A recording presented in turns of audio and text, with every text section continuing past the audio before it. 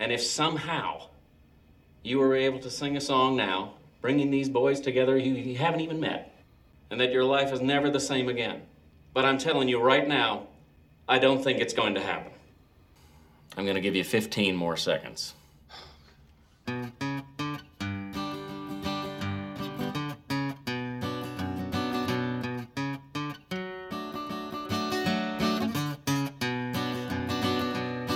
Walk hard, hard. Walk hard. Down life's rocky road. Walk bold, hard. That's my creed, my code. Hello and welcome to Rose Tinted Review, the show where every week we pick something that we have nostalgia for. We then revisit and review it to find out whether or not our hindsight truly is 2020 or if we've just been wearing rose-tinted glasses. I'm your host, Connor O'Keen, and I'm joined by my good friend and co-host, Michael Gerbaz. Michael, how you doing? Not doing too bad, you know. It's 2021, but, you know, things could be worse. They could be a lot worse. How'd you figure? You could be cut in half by a machete. Nice. So it's all about perspective, isn't it? It is all about perspective, and I tell you what, my perspective is enormous. This week we are hitting up Walk Hard, the Dewey Cox Story, the 2007 American comedy film directed by Jake Kasdan, written by Kasdan and co-producer Judd Apatow. It stars John C. Reilly as a fictional rock and roll star. It's a parody of the biopic genre, which at the time I think it's still quite popular, but especially around Oscar season. But around then we had Walk the Line came out in 2005, and I feel like Ray had come out some years earlier as well. Yeah, a few years earlier. Those are the two that I have watched and recognize, and I recognize a lot of the them parodying those specifically.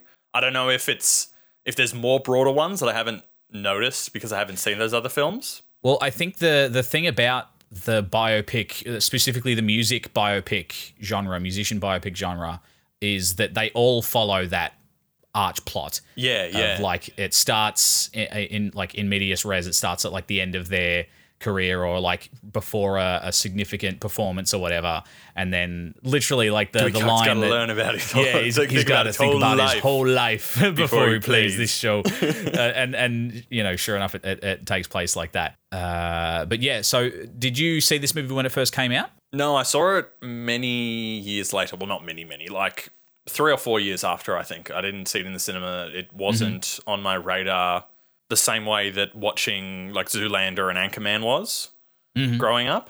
I feel like this one sort of didn't have as much buzz about it. Yeah. Well, I mean, kind of it absolutely under the radar. Completely. In fact, it flopped at the box office. It made back just over half its budget. It had a budget of $35 million, and at the box office it made 20.6, so it lost money.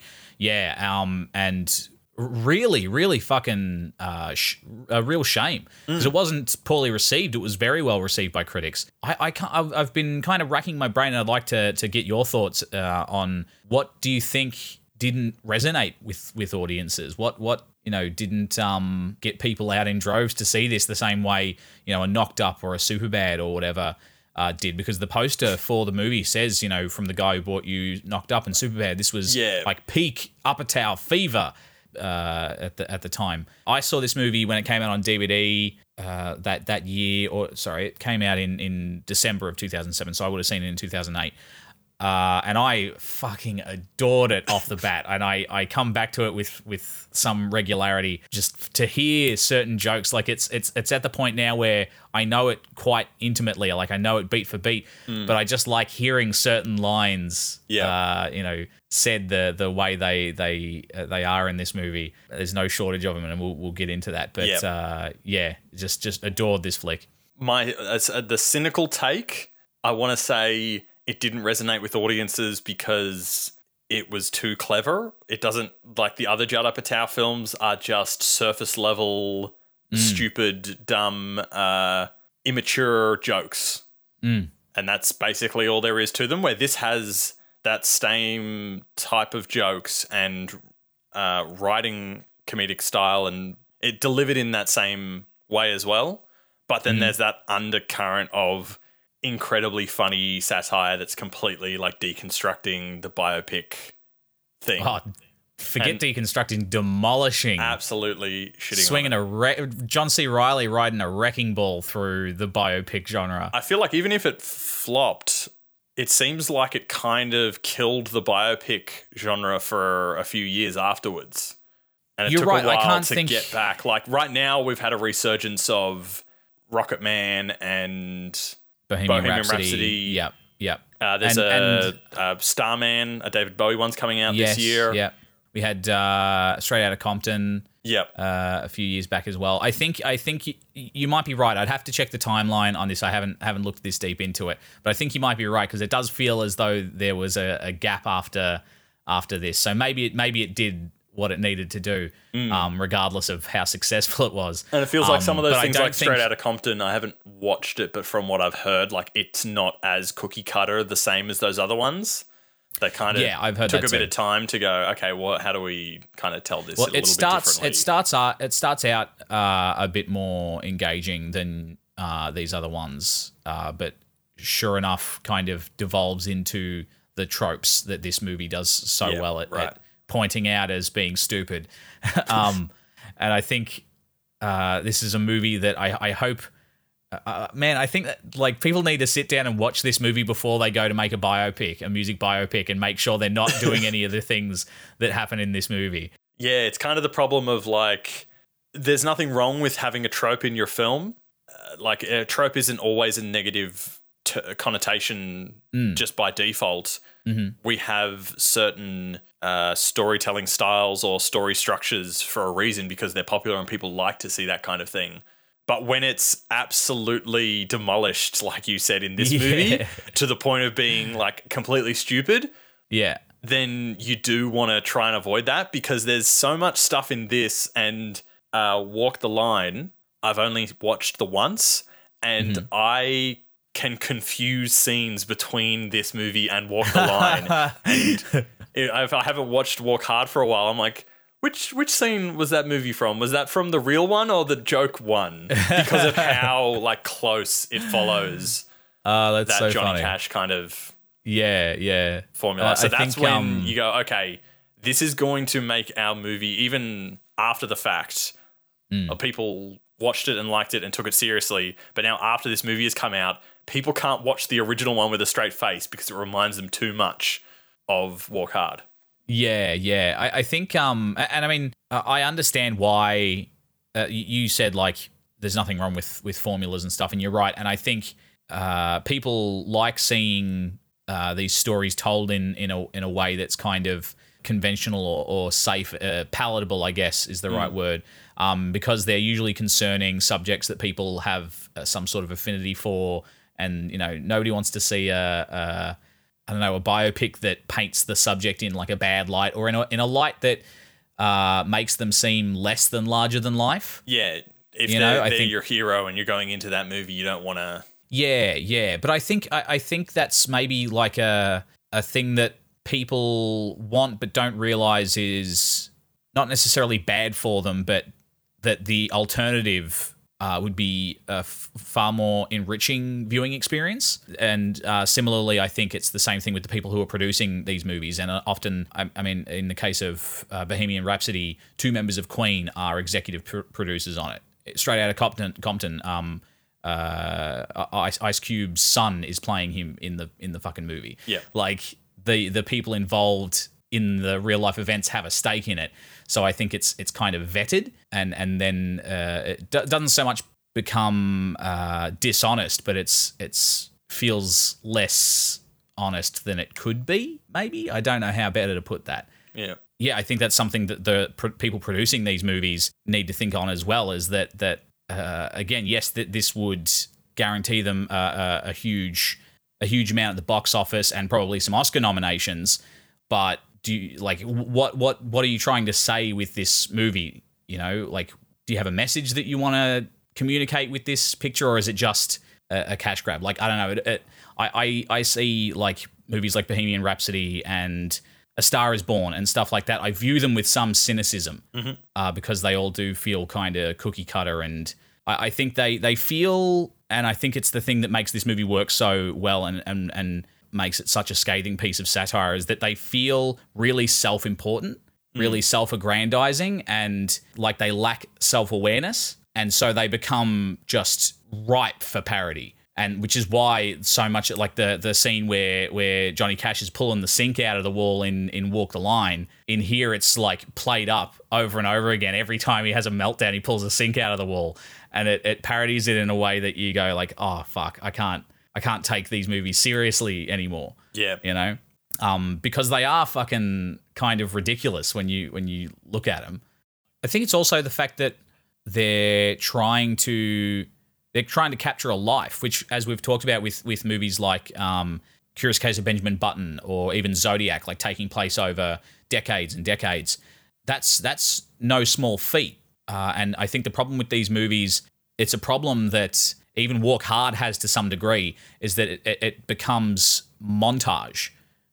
Whereas in this, it's used to comedic effect. In a biopic, it just does become this thing where all these important moments are kind of presented with significance, but not given enough time for the audience to feel that significance. Yep. If that makes sense. I think musical biopics could probably benefit from focusing on one part of the musician's life, a specific chapter where there might be something to glean from that point in their life, some kind of universality or a nugget of truth that can be taken from that person's experience. Yeah, I feel like I've heard of one that was the pitch, where it was like, oh, it's a biopic, but it's like only centered around like these years of that artist's life and not their whole life story. And I was like, that sounds interesting. Completely forgotten what it is. If you remember what it is, So- or if, at any point, I mean, like even after recording, let me know. I'd love to check that out. But anyway, let's talk about this movie, because this is a really good movie. It is. And I think you mentioned you think maybe it's like too clever or whatever. I think I agree. I was thinking my instinct on this was that the Judd Apatow movies that were doing well at the time were Knocked Up and Superbad, that were kind of stoner comedies and slacker comedies. Absolutely and stoner. had a really broad appeal. Whereas this is presented so straight faced. It's shot like an Oscar nominee. It's shot like Oscar bait. Yeah. And it was giving me vibes of Blues Brothers, in how we talked about the level of absurdity that happens in that film, and they're playing it straight-faced. That's kind of what they do here. Yeah, definitely. There's a little bit of, it doesn't 100% stick to that style in this, I think, because then there's a little bit more like kind of breaking the fourth wall, satire-y jokes that then don't completely gel with that like throughout. Like Blues Brothers has that consistency to it. Blues Brothers has a dry quality to it. This is a little more slapstick in parts, and I mean a little more like it's like a middle ground between Blues Brothers and Airplane. Yeah, you know. Yeah, because it still has that. You know, it's a parody film, whereas the Blues Brothers isn't a parody film. No, it's not. But this, as far as parodies go, is, again, we've said scathing. It's so fucking good off the bat. Starting with the shot of the stagehand running around trying to find him, and then there's that shot of him like backlit that looks like Johnny Cash. And shit. Yeah. And it's all played so straight faced. Fucking Tim Meadows coming in and doing the, you know. You're gonna have to give him a moment, son. Dewey Cox needs to think about his entire life before he plays.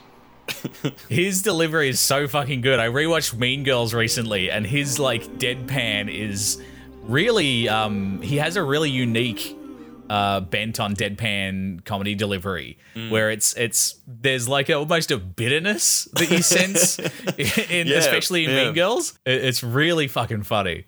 And then it cutting back to him as a kid with his brother, and just really hamming up the fact that something bad's going to happen. Yeah, I love the fact that it's like playing up the foreshadowing. And it's like, oh, we're young. We've got all of our lives to enjoy this stuff. And you're like, yeah, okay, something bad's going to happen. And then they kind of switch it.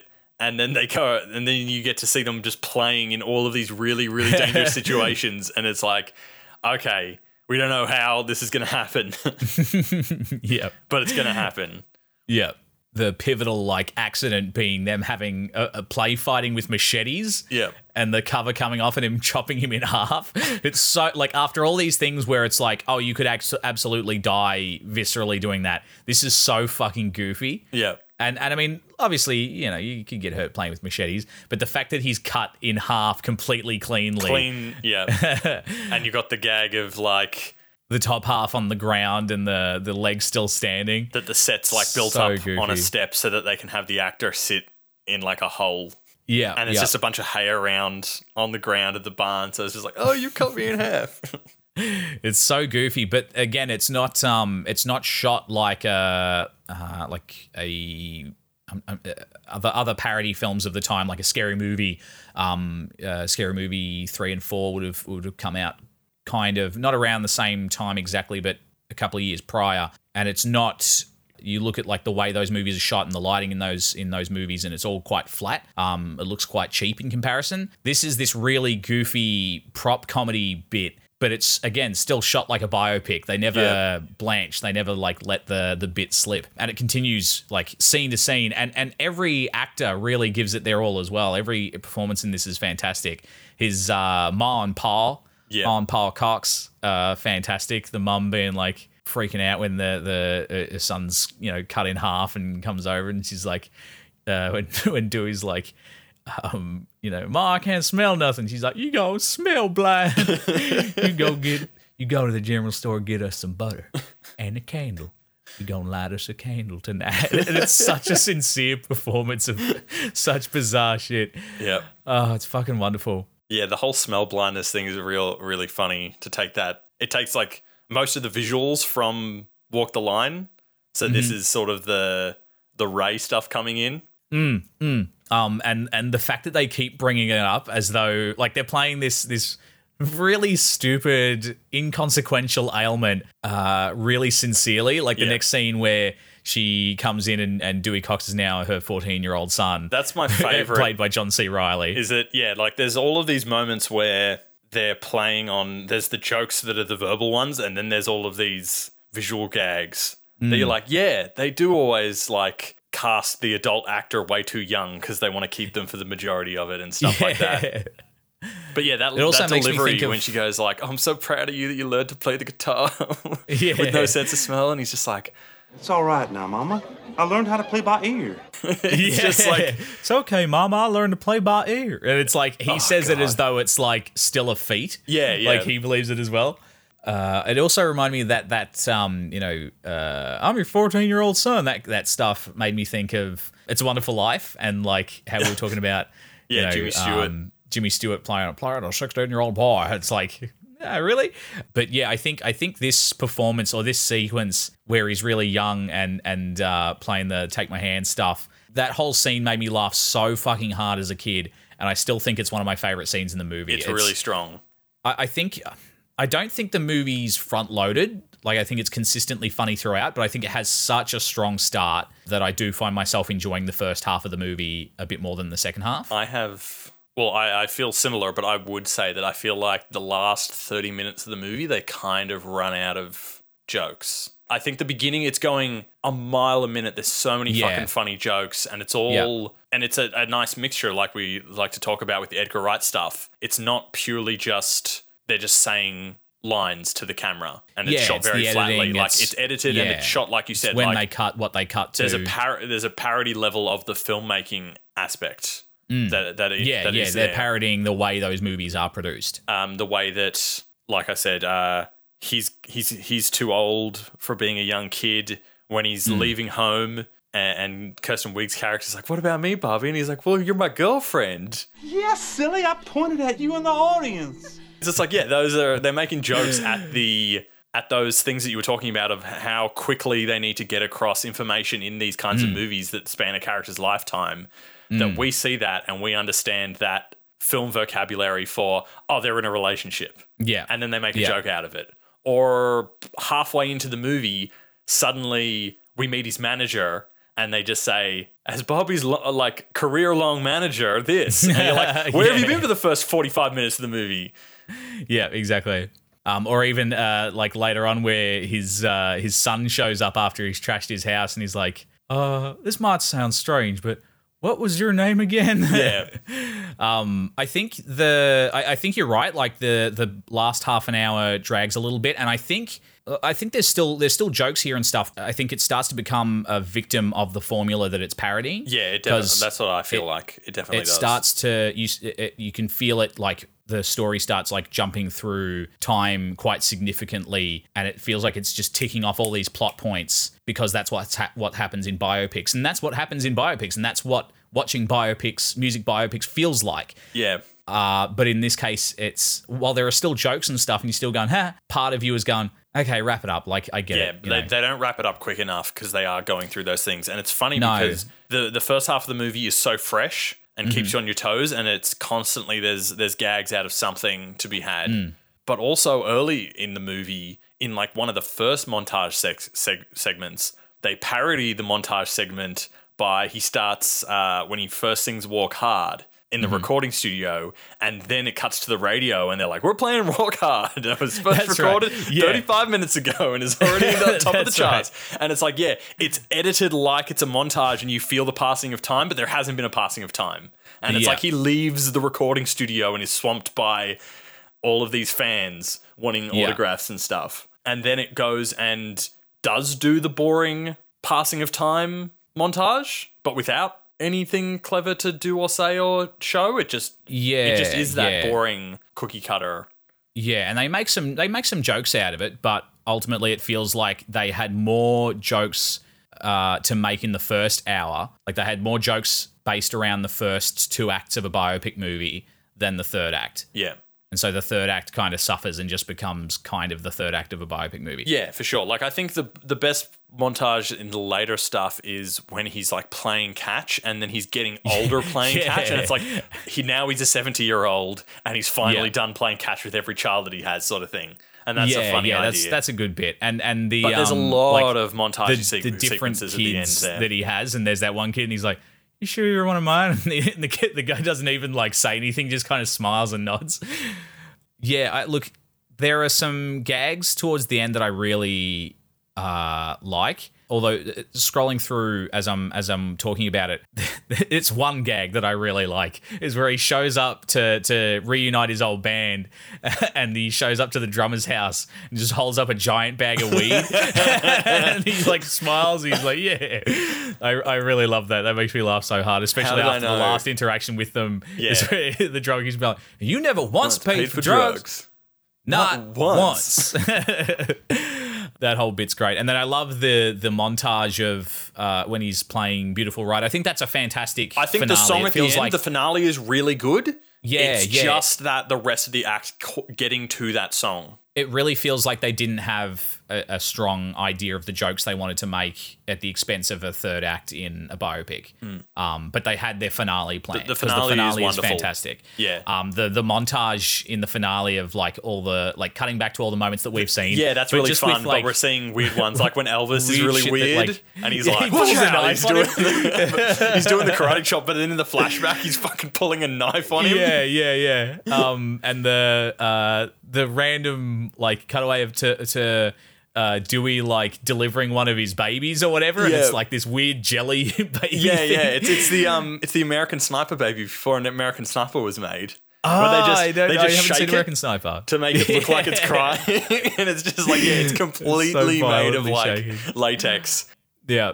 The bit where it cuts to cuts back to like him and Chris Parnell's character like on a dock and in a shootout. He gets shot to shit and like thrown off and dies or whatever, and then it just cuts back to him playing to present him playing the finale. That's fucking excellent. Yeah, but I think you're right that third act does kind of drag a bit, and the problem with it is I always remember this movie being longer than it is. It's 96 minutes, but it does feel like a 2-hour flick. It feels really long for a 90-minute film. Because of the amount of time they try to cover. And the short nature of scenes. Like when you have tons and tons of short scenes, it feels like lots and lots and lots is happening. Yeah. So by the time you get to like him in rehab for the second time, you're You're like, fucking hell, we must be nearing the end. But no, we've got him having his like, you know, weird disco sketch show. We've got him reuniting with his dad. We've got him doing the catching up with the kids, and then we've got him becoming really old, and then getting approached by his producer or his manager's son and stuff. I think that's the problem with the third act, that it's lighter on jokes, but the jokes that they do make are repetitive. And I feel like those repeating jokes are really good, and they go maybe like one too many times.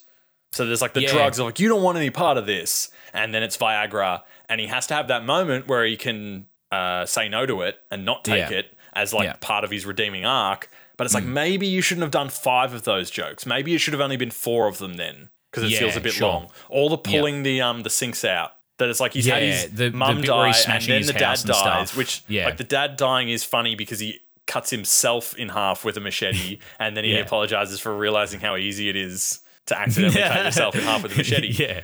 But then for him to go through another stage of like mourning and grieving and falling off the wagon and pulling sinks out and like smashing up his apartment, or then he's smashing up his car, and it's like, we've already seen this happen like 3 times. We don't need to see it a 4th. Yeah, you're right. Yeah. Which again, like, and also, going to rehab twice it feels like that's the kind of thing that when you're doing another script, like another draft of the script, you go, okay, this is a bit long in the tooth. Hey, here's 2 similar moments that are almost the same scene. How can we combine them into one scene that drives the story forward more while saving time?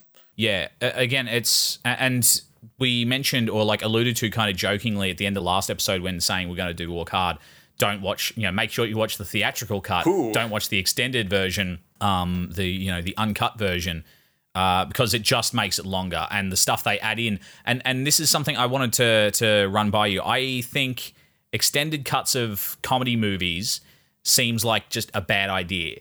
Like that seems really stupid. I don't think I've seen one where I'm like, that's an improvement. That's better. No, because what you cut out of a comedy movie, especially this kind of comedy movie where it's of the era that it is, it's a Judd Apatow produced movie. So the stuff that they cut out, that they put back into the longer version, is the improv that wasn't that good. Yeah.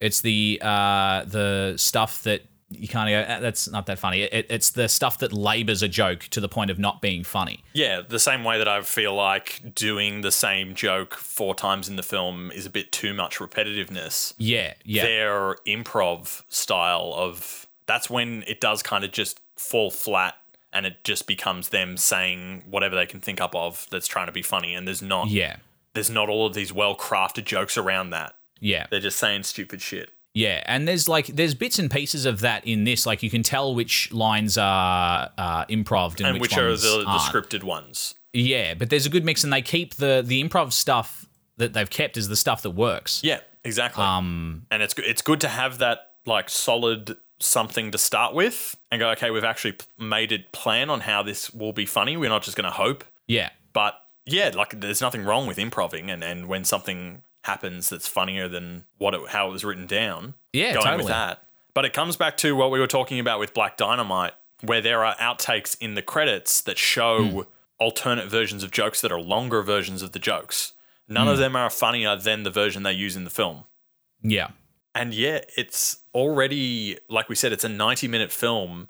The extended cut adds 24 minutes to that. Oh, God. I can't That's ridiculous. imagine. I think I have watched the extended version, but I can't remember it, and I can't imagine. No, I got halfway through the extended version of this movie, and it was ruining my memory, tarnishing my memory of this movie. So I stopped it, found the theatrical version, and started again. And it was an immensely improved viewing experience. The laughs were coming quicker, harder, and just more consistently. And again, the first hour of this movie, particularly the first, like, I'd say half an hour of this movie, up to when he starts doing the drugs and stuff, or up to when his mother dies, even up to, like, let's say, like, the 45-minute mark where he breaks up with his wife, where he goes to rehab and stuff. I'd say... Oh, look, I'm looking at it right now. I think everything up to the Beatles stuff is gold. Yeah, that's what I was saying. That's why I think it's like the first hour is good. The last half hour or the last 5 minutes Yeah, because the yeah. last 5 minutes is gold again. Yeah. Doctor! I'm so cold. We need more blankets. We need more blankets! Doctor! I'm so hot. I think he has too many blankets. Fewer blankets. I'm hot and cold at the same time. He needs more blankets and he needs less blankets. I'm afraid you're right. So good. But again, the way it's shot makes that absurdity of how they're delivering those lines even funnier. Yeah, totally. Because it's that weird, like, really close, fish-eyed. He's, like, shaking in the bed, and The there's color like, grade's all cold and gritty. it's really green. And it's like all of the cut. There's no cuts. It's all like fades, and they're all just like fading in between the shots. And there's all this Yeah, yeah. transparency of him going, and like shaking around in the bed. I think too the first hour when they're like moving through the time periods and the different kinds of music and stuff, each one feels like quite distinct. Yeah, and the songs in this movie are so fucking catchy. They're really They're good. legitimately like great songs. And that adds another level, like layer to that comedy. There's not just gags and visual gags and editing gags and lighting and things like that, but it's like the songs themselves are really funny. Yeah, and They're and parodying a performed- certain style of music or something, but they're performed really well as well, so they get stuck in your head. Performed incredibly faithfully. John C. Reilly has an excellent voice. Yeah. And can like do all these different styles really well, like him doing the "take my hand" thing, and the audience losing their fucking minds is so funny because he has this like sweet, like 40s, schoolboy kind of thing going on, and then seeing the audience like erupt into chaos, and there's that one fat guy who just vomits through his hand. It's so fucking funny. Yeah, I love how everybody's so risquely suddenly dancing. They're like, this is the devil's music. All the kids are bopping, and the guy just like punches the priest. And then there's one shot of like just this old man in overalls with his fists up, kind of just looking around and punching people. It's so fucking good. And then the hard cut to the people outside his house with the fucking pitchforks and the torches. priest is inside, and he's like, do you know who has hands? The devil. The devil. He uses them for holding. That line makes me laugh so fucking hard every time. That's one of the ones I look forward to hearing. And the bit where he performs with Shad and the Bad Men was I think when he gets his first break because he's working as a cleaner. And that dancing, it's Bobby Shad and the Bad Men. It's even heightened where it's like ridiculously erotic dancing where they're just like he It's finishes like his smart. song and it cuts to a wide of the stage in front where everyone's dancing and they're all basically just dry humping on the ground like a big orgy. I love that. And the there's some gags leading up to that make me laugh really hard too, like where he gets that opportunity, like they've got to find a way to for Bobby Shad to be like out of commission for the night, and he's sitting there with like broken hands. He's like, I complain. He's like, yeah, you should have thought about that before you punched your landlord while you got the laryngitis. It's like two so completely fucking, unrelated things. Yeah. That's fucking wonderful. And then when he gets up there and starts talking like Bobby Shad, and like all of the people in the room are looking at him like, what the fuck? And That's even spicy. like the pianist stops playing and like looks at him. That is so fucking funny. I He's love like, that joke. I watch his show every night. I can perform it just like him. Oh god! And he starts doing the voice. It's fucking hilarious. Yeah, really wonderful. And then the suits from the record label are all like the Hasidic Jews. Yeah. And the main Mr. L'Chaim, played by Harold Ramis. Mr. L'Chaim is played by Harold Ramis. It's like so nice seeing him in a modern comedy role. Yeah. And doing a fantastic job. Yeah, like I feel like when I was trying to think of like, what's going to hold up and what's not going to hold up, and those were the things. There was the two songs. There was that one that I was thinking like that's a bit spicy, and also the midget song when he's in the 60s and he's all like rallying for causes. But I feel like they know that it's offensive. I think that's the time, point, and that's the joke. Yeah. I think it's the scene where he's doing the Bobby Shad thing. the people in the room react appropriately. Like, Yeah. they're shocked and appalled, and the humor comes from the fact that when he starts playing, everyone kind of goes, "Oh, okay," because his performance is genuinely good. Yeah. It's doing that music. It's not doing that music a disservice. It's well performed, and it's also funny because in the context of the kind of movie that they're parodying, that's what has to happen. Yeah. You know, It's like he needs to get his big break. And again, it's all really abbreviated so quickly that it's like, yep, the record label showed up and they gave him a record deal, like, just from hearing him sing once because we've got to move the plot along. Or even when he's leaving home and his girlfriend is like, I will always support you 100% and this and that. And then, like, the next scene, it's been 1 year and she's got the baby and she's like, you need to give up on your dreams. Yeah. And, like, even during, like, phone calls, she's like, all right, bye. You'll never make it. I love you. Yeah. Even after they've made it and they have a house and stuff, she's like, you need to give up on this. And he's like, what?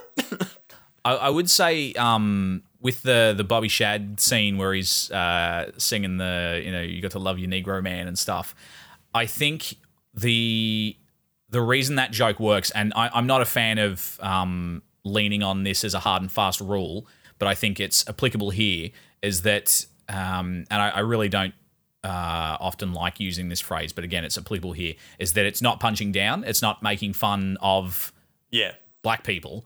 It's like the humor comes from the absurdity of the situation. They're well aware that it's distasteful. That's the point.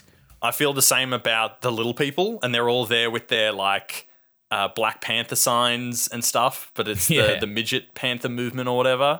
Yeah. But then all of the examples that he's singing in the song about how they're, like, mistreated and second-class citizens, they're all really stupid, absurd things. Yeah.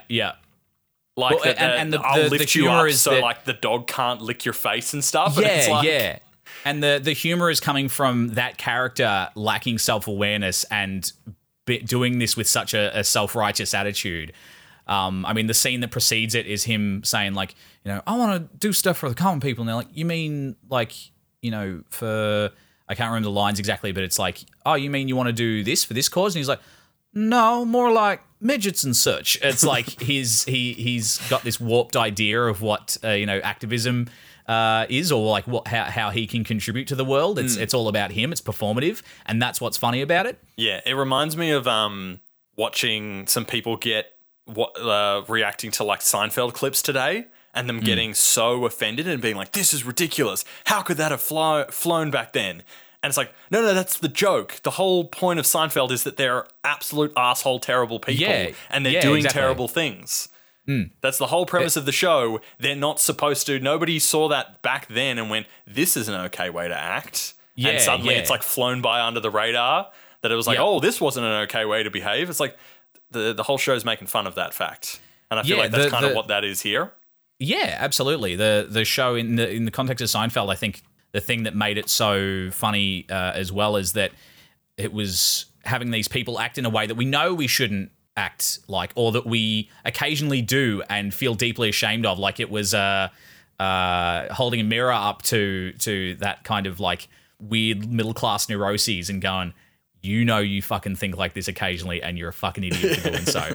But here's how that stuff plays out if you go along with it. It's I mean, Curb Your Enthusiasm is Larry David, like, basically playing himself if he had none of the self-awareness or foresight that keeps us from being fucking idiots and assholes. Yeah.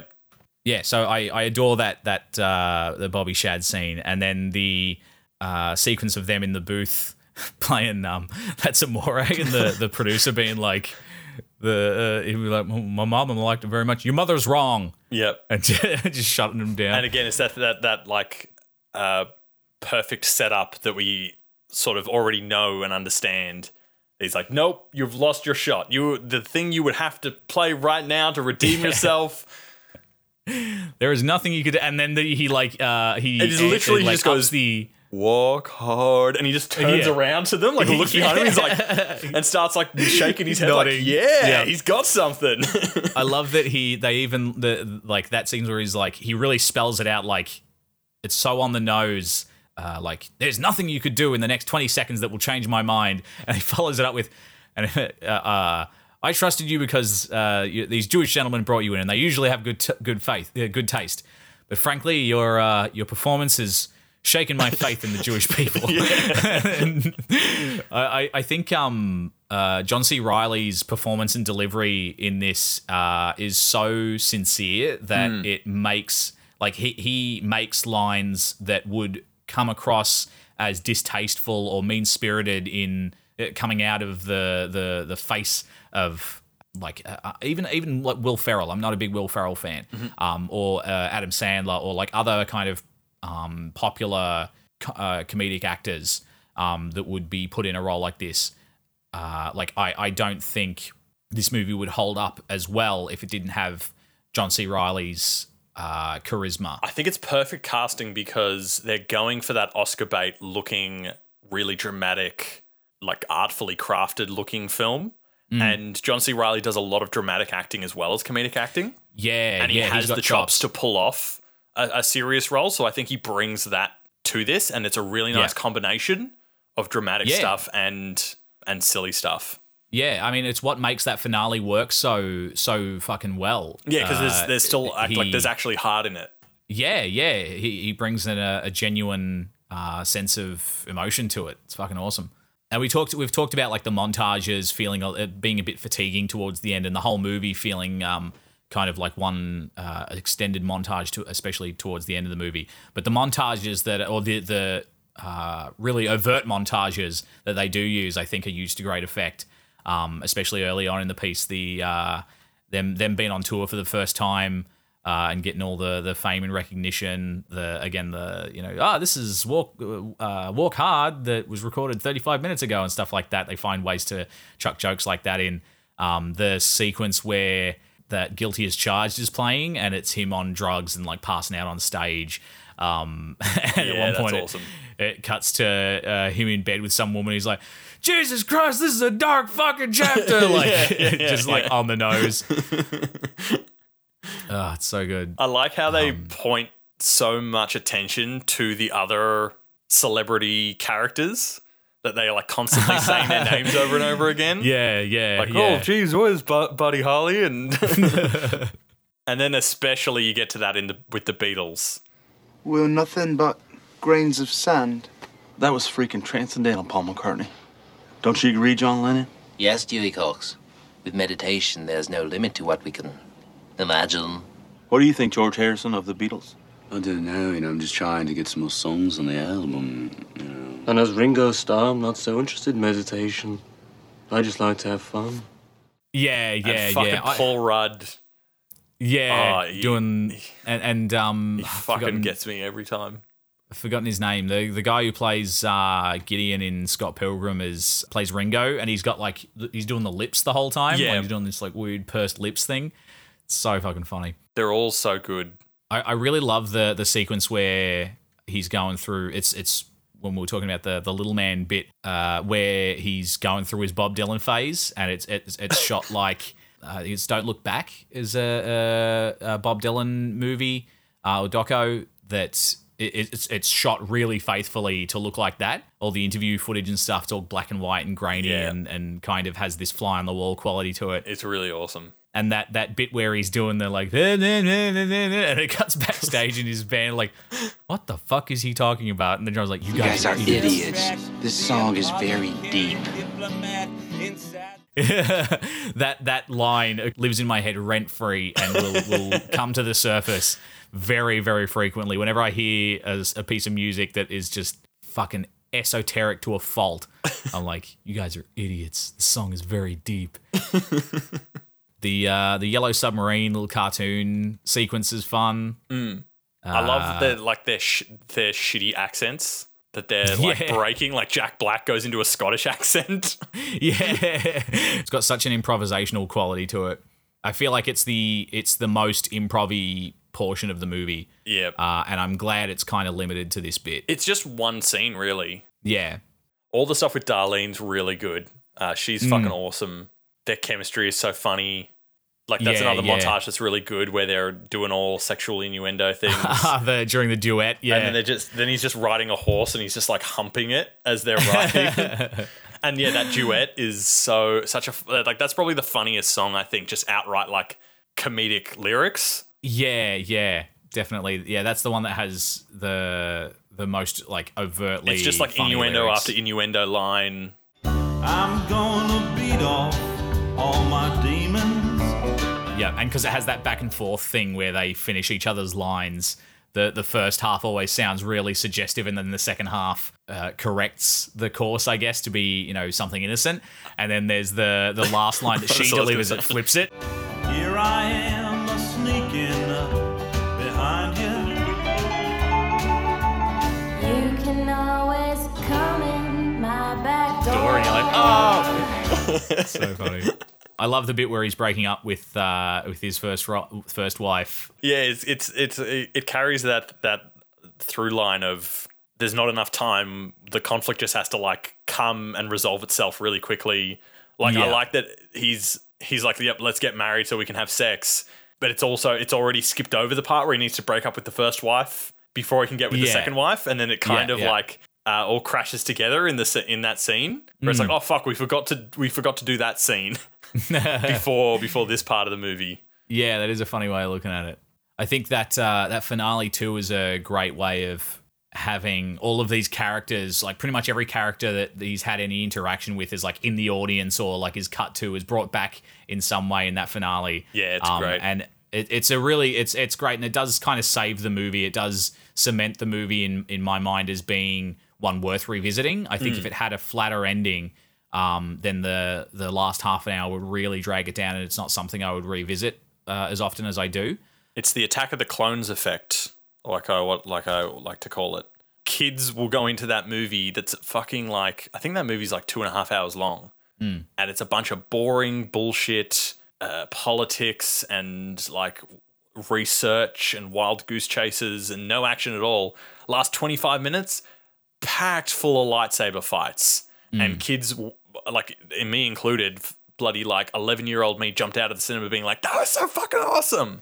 Because if you've got that last bit of your movie being really, really impressive and ending on a high note, it kind of like your entire film experience is kind of wrapped up in that last like sort of emotion you have leaving the cinema. Yeah, definitely. And it does end on such a high note. And there's that last, I love that they managed to sneak not only one last gag in, but one last kind of dig at the biopic, is that so many of these end with a freeze frame or like a fade to black and then some text explaining what the rest of that person's life entailed. And here it's like, freeze frame, Dewey died 3 minutes after this performance. And then the next shot is like him kind of like clutching his chest like on stage. So fucking funny. It's good. The one thing I think in the finale that doesn't work is the manager dying and then appearing as a Force ghost with the rest of his family mid thing. Yeah, it is kind of too stupid. It's just a little bit too much. Like, I think them appearing as Force ghosts is a little bit stupid already. Like, in the other scenes when he's appeared, he's been lit in a way that's like very ethereal and stuff. But this is just straight up like they're transparent and they have a blue outline. Yeah, it's Star Wars. It's a Star Wars. Yeah, It's Luke looking over at the end of Return of the Jedi and seeing Vader and Obi-Wan and Yoda. Yeah, totally. And yeah, like I think that, we could have lost that because the freeze frame is really funny. And there's also, I hadn't seen it until this watch through. There's an after credits scene. That's another joke. And it's scroll through. And it's an old black and white piece of film, and it's John C. Reilly, but he's done up with makeup to look slightly different, and he's playing Walk Hard slightly differently, and it just has a bit of text that comes up saying the real Dewey Cox. Ah, wow. No, I've never seen this before. I'm looking at it now. That's really awesome. I like that. Both that and the freeze frame at the end, it's sticking with the I guess the problem with the biopic Force thing. Ghost thing is that it is it kind of abandons the bit, it negates the premise. It's a bit just, what random pop culture joke can we make a thing of? Yeah. And even if they didn't have the blue outline and it felt less like a Force Ghost thing, it's still kind of out of left field a bit. Like for a movie that's played itself quite straight-faced or quite grounded for the most part. Well, I feel like that doesn't need to be a joke. That can actually be the emotional like hit of, oh, I finally did my brother proud by I finally wrote that masterpiece. And it could have been just a really nice moment, not trying to be funny. Yeah, okay. Yeah. And I think it could have earned it that way. I think on the whole, like, I will absolutely come back and watch this movie again. I'll probably give it a couple of years before I do, but I'll undoubtedly watch it again. I find it really enjoyable. Again, so many lines live in my head rent free, and I really look forward to hearing them every time. I know it's kind of done to death by the end of it, but the Get out of here, Dewey. What are y'all doing in here? We're smoking reefer, and you don't want no part of this shit. makes me laugh so hard. That dude's delivery is fucking fantastic. It is. It's great delivery. But that's like my favorite one is the first one with the marijuana and the reefer. Yeah. He's like, it's not habit forming. Yeah. Sounds kind of expensive. It's the cheapest drug there is. I really also like the what are you guys doing? We're popping pills, uppers and downers. It's the logical next step for you. All those lines are really good. Yeah. So, and I think on the whole it holds up immensely well. I think of all of those Judd Apatow films, it still stands like a cut above the rest. Yeah, I think because it has the like the craft behind it, as well as the jokes being really top tier. It does hold up a lot better, I think. Or maybe it doesn't hold up a lot better is not what I mean so much as there's more to it. There's more to appreciate about it on the whole. Yeah. I would agree with that sentiment. And again, it should be compulsory viewing for anybody intending to make a biopic. Yeah, absolutely. If your movie does any of the things that happen in Walk Hard, start over. So saith two cunts in Melbourne that have never made a biopic. We know better. We know better than to try and make a fucking biopic after Walk Hard came in and fucking nuked the landscape, salted the earth so no biopic will grow. Anyway, that's it, I think. Thank you so much for listening. We hope you enjoyed this week's episode. If you'd like to support us, the best thing you can do for us is share the podcast. If you are listening on Apple Podcasts, rating and reviewing is also very helpful. And let's not forget, you can support us somewhat monetarily over at Patreon. I say somewhat, I mean somewhat in relation to how much money you want to give us. It's absolutely going to be monetary. You can't support us on Patreon for nothing. It is mandatory. It's more of if you are in a position that you want to and can afford to support us financially. That's it. And if you can't, then you should feel bad and you should retweet and like and post and smash that like button. Pull yourself up by your bootstraps, make some money, and then give it to us. We'd love to know what you thought of this week's episode, or any episode, in fact. You can hit us up at Rose Tint Review on Twitter or Rose Tinted Review on Facebook and Instagram, and tell us, what is your favourite song from Walk Hard, That's the Dewey Cox definitely story? what I want to know. You read my mind. Yeah. It's what is your favourite? So fucking good. It's funny. It's hard for me to pick, and I'm someone that doesn't generally like music, and I find all of the songs in this really fucking good. Yep. It's probably going to be out of Walk Hard or Guilty as Charged. I was going to say those are two of my favourites as well. I really like Beautiful Ride as well. It is nice. And have you listened to the soundtrack on Spotify? Nope. Give it a look, because there's the full Starman cover on there as well. Full Starman cover? Yeah, oh full my Starman God. cover, dude. You know how to get me excited. I absolutely do. So, yeah, let us know what is your favourite. Next episode, what are you following this up with, Michael? I thought of something right off the top of my head before recording that kind of fits in the case of really absurd comedy. Ooh. But also following that through in the craft of how it's shot and performed. Oh, okay. So I was thinking we could do a little TV series called Garth Marenghi's Dark Place. Oh, fuck yeah. Fuck yeah. Okay. Yes. Oh my God. Oh my goodness. Yeah. All right. Hey, we're hitting up some different stuff in terms of format already this year. Video game, We've TV been typecast series. as a movie podcast. We gotta fucking do some other things. Get some audiobooks in there. Some cereal boxes. Whatever. Yeah. Lunch boxes, dude. We're working our way up to it. Oh, dude, that's the dream. That's the real money. not Patreon, lunchboxes. That's it. Fundak Lunchbox Kickstarter. So if you want to follow along, we strongly recommend checking it out. How many episodes? It's only like 6 episodes. It's quite short. It's like 6 or 8, I think. Yeah. And they're only like 20 minutes a pop. Yeah, 20-minute episodes, but so very fucking good. Not that much longer than an actual film. Yeah. So yeah, check it out and join us next time when we will find out whether or not our hindsight truly is 2020 or if we've just been wearing rose-tinted glasses. It's about the good walk and the hard walk and the young girls you've made cry. It's about making little music every day till you die. It's a beautiful ride.